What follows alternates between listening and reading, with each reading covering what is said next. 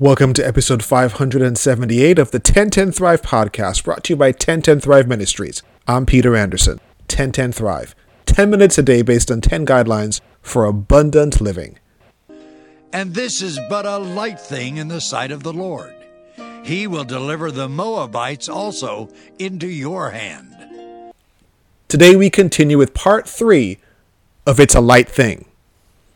The kings of Israel, Judah, and Edom have engaged in a long and arduous journey, and now they have discovered that there is not enough water for their armies or for their cattle. Note that they brought cattle with them to feed their troops.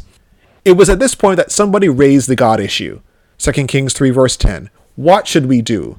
The king of Israel cried out. The Lord has brought the three of us here to let the king of Moab defeat us. Remember that Jehoram, the king of Israel, was not a good guy, and his guilty conscience convinced him that this calamity was the judgment of God. His own sin made him think that everything that happened against him was the judgment of God. At least he recognized that the God of Abraham was sovereign. It was at this moment that Jehoshaphat, the king of Judah, raised the prophet question. 2 Kings 3 verse 11. Is there not here a prophet of the Lord, that we may inquire of the Lord by him? Let me assure you that God has a word for you right now in the midst of this ancient text about an ancient battle that had to do with people who you don't know and whom you will never meet. Down in the essence of this text, God has a word for you right now. Walk with me a little further. Did I tell you that the allies were really not allies? They had joined themselves together for the purpose of survival, but they really were not friends. And in point of fact, they were all enemies. In the midst of your difficulties, God is able to take your enemies and make them your allies. God will fix it so that folk who don't want to be nice to you will have to go out of their way in order to be good to you on God's behalf. Let me digress a bit, but I'm still addressing the point. The National Museum of African American History and Culture is a Smithsonian institution located on the National Mall in Washington, D.C.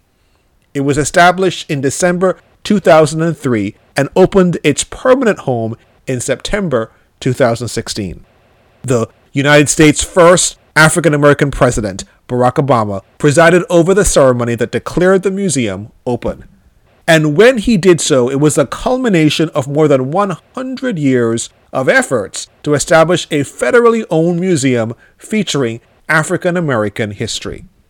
The path to this opening was long and fraught, and along the way there were many unlikely alliances, including between two African Americans from different sides of the aisle. Representative from Georgia and longtime civil rights activist John Lewis, a Democrat, and representative from Oklahoma and former college football standout J.C. Watts, a Republican.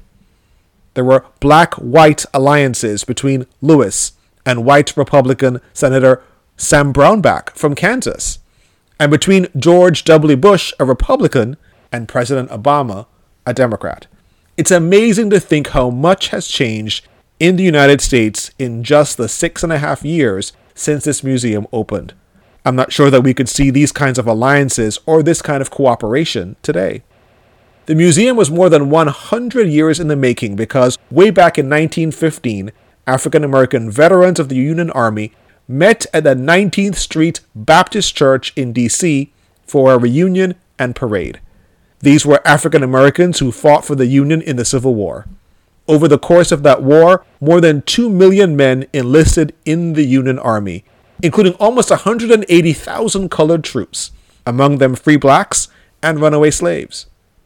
This was 1915, 50 years after the end of the Civil War, 50 years after the 13th Amendment to the Constitution had abolished slavery, 47 years after the 14th Amendment had granted citizenship and equal civil and legal rights to African Americans and enslaved people who had been emancipated after the war, 45 years after the 15th Amendment sought to protect the voting rights of African American men.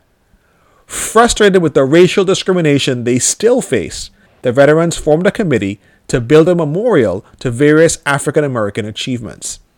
The fight for freedom is not easily won. The children of Israel were in Egyptian bondage for more than 400 years. Although we often use 1619 as a starting point for the beginning of slavery in what would become the United States of America, enslaved Africans were brought to the Americas as early as the 1500s. And slavery would persist until the Emancipation Proclamation in 1863 and Juneteenth in 1866. Voting rights secured in 1870 were undermined by poll taxes, grandfather clauses, literacy tests, and voter intimidation, notably by the Ku Klux Klan. It wasn't until the Voting Rights Act of 1965 that legal barriers to voting were outlawed at the state and local levels. And now many of those laws are being rolled back.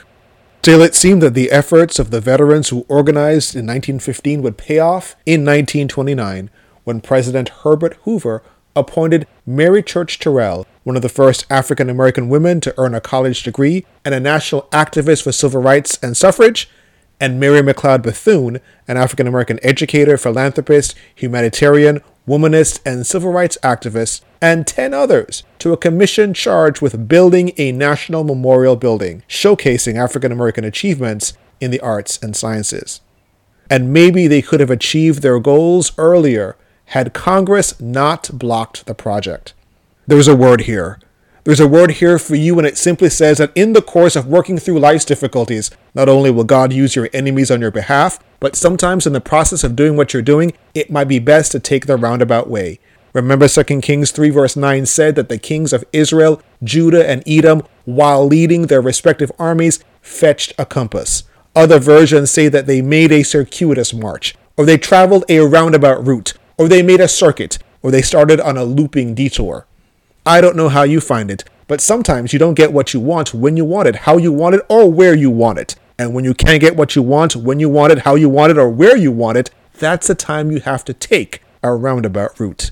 God has a victory waiting for you, but sometimes you have to take the long way around. God's people marched out of their way, but this was God's plan to facilitate their success. What you want may not happen overnight.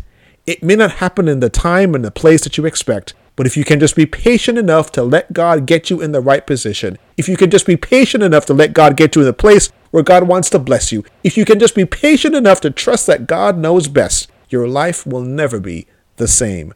Sometimes you have to go through something in order to get to something. Isaiah 43 verse 2, when you pass through the waters, I will be with you, and through the rivers, they will not overwhelm you. When you walk through fire, you shall not be burned, and the flame shall not consume you.